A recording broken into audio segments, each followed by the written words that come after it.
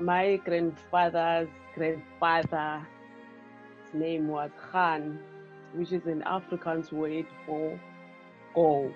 So we Xhosalized it in our own language and we said it's Rani. It's nice to be here today telling my story.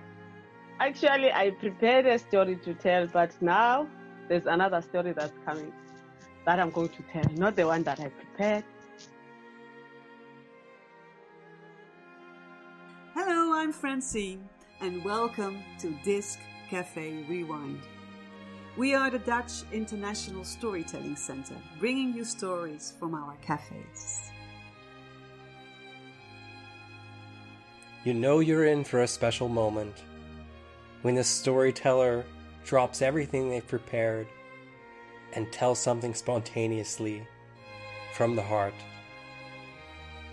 Hi, my name's Connor, and I'm so happy today to bring you this spontaneously told story from our friend and fellow storyteller from South Africa, Nolubabalo Rani. I'm Nolu from Balisanati Storytelling Collective.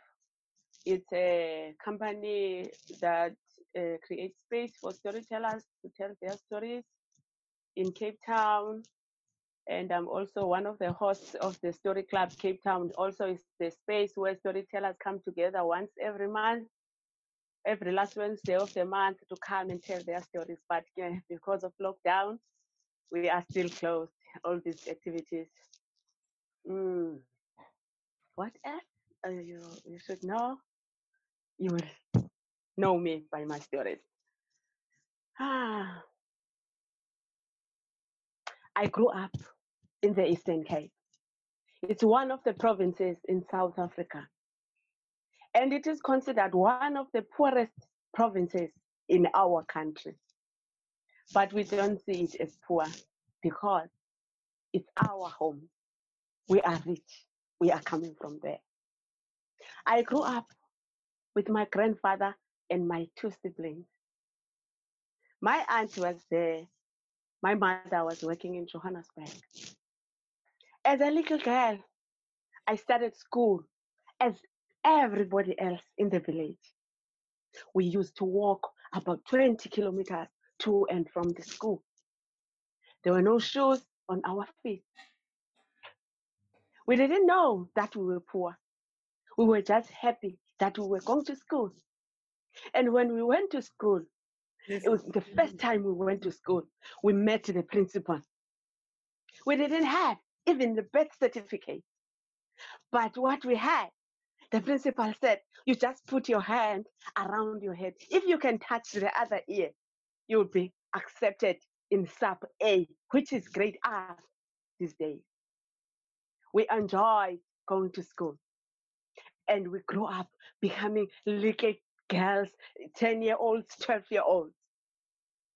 And in our community, there's a custom. They call it ukutwala.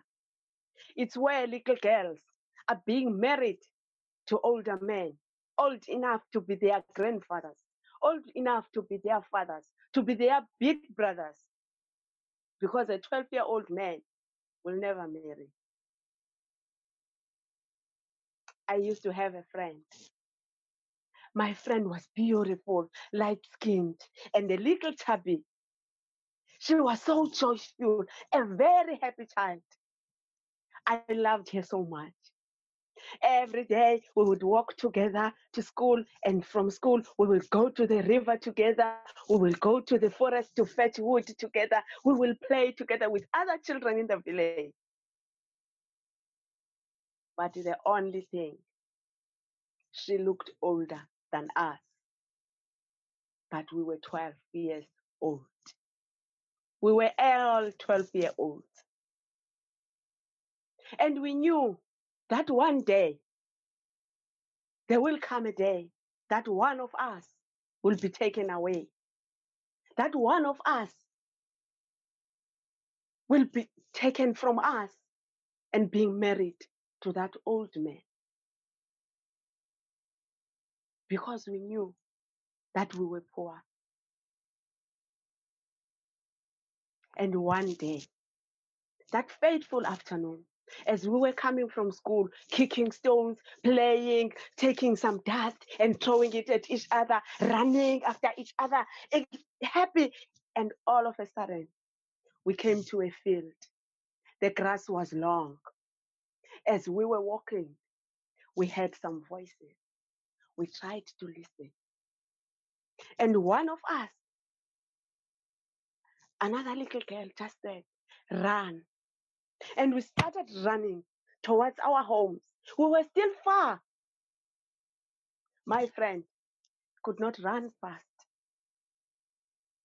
3 men came out of that tall grass and they grabbed her. She was kicking, screaming, shouting, and doing whatever she can to free herself. I looked back and I knew what was happening. I knew that my friend was gone. There was nothing I could do. The only thing that I couldn't think of was running home to her mother to tell her mother that they have taken her. As I was running, I saw her mother sitting in front of her hut. She was stamping mealies to cook Sam. And when I got there, she stood up because she heard her when she was calling for help. I said, "Mama, Mama, Mama, Mama, bamthathile. They have taken her. Mama, they have taken her." She looked at me. She went inside the house. And she said, "Ndivile," which means I heard. She left me standing there, not knowing what to do. I turned back and went home. I looked for my grandfather around the village. I found her in one of the houses where there was a traditional ceremony. I was crying.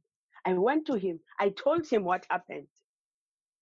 And he looked at me and he said, "I know, and it's not going to happen to you."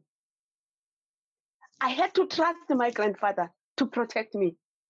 I didn't know how, because it's our culture, it's our tradition.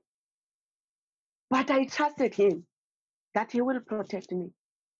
Yes, I looked small for a 12-year-old, but I didn't know what the future holds for me. The following day, I walked alone to school. And the teachers already knew that one of us was taken. They could do nothing.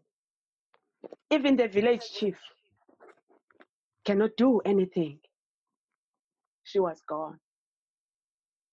When we were coming back from school, playing, I saw her carrying a bucket of water on her head, coming to fetch water, wearing a long skirt, a makoti skirt, with a doek around her head, with a blanket over her shoulder.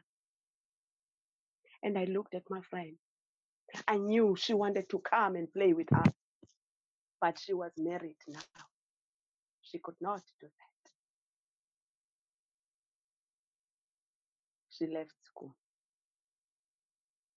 We continued going to school until we passed our standard 7. And it was time for us to go to high school. At about that time, I think she was 20. She already had about 3 kids. Some of us were going to university. Some of us were going to work. We were going to urban areas, to Johannesburg, to Cape Town, to look for jobs. But she was stuck there. The only thing, because her mother was a widow. Because I knew if he had a father, or if a mother was rich, that could not have happened to her. 20 years later, I hear someone calling me at Site taxi rank. And I knew the name. It was only her who called me with that name. And I looked back and I saw an old woman. I looked. I knew it was her. I went to her. I hugged her. I cried. And then I looked at her. I asked her, what happened? And she said, life happened. She looked like a 60-year-old woman. The man had left her. And she's now looking for a job. Yes, her children have grown up, but now she has to start again because of our culture. And when I look back, I was one of the lucky ones. She was not the only one. A lot of girls, they lost their childhood because of that. Am I lucky? I don't know. Am I really fortunate? I don't know. But here I am telling that story. That is a girl from the Eastern Cape. I survived. Young girls, even today, are still going through that tradition. We were told not to question our tradition, not to question our culture. But here I am telling my story. And thank you so much.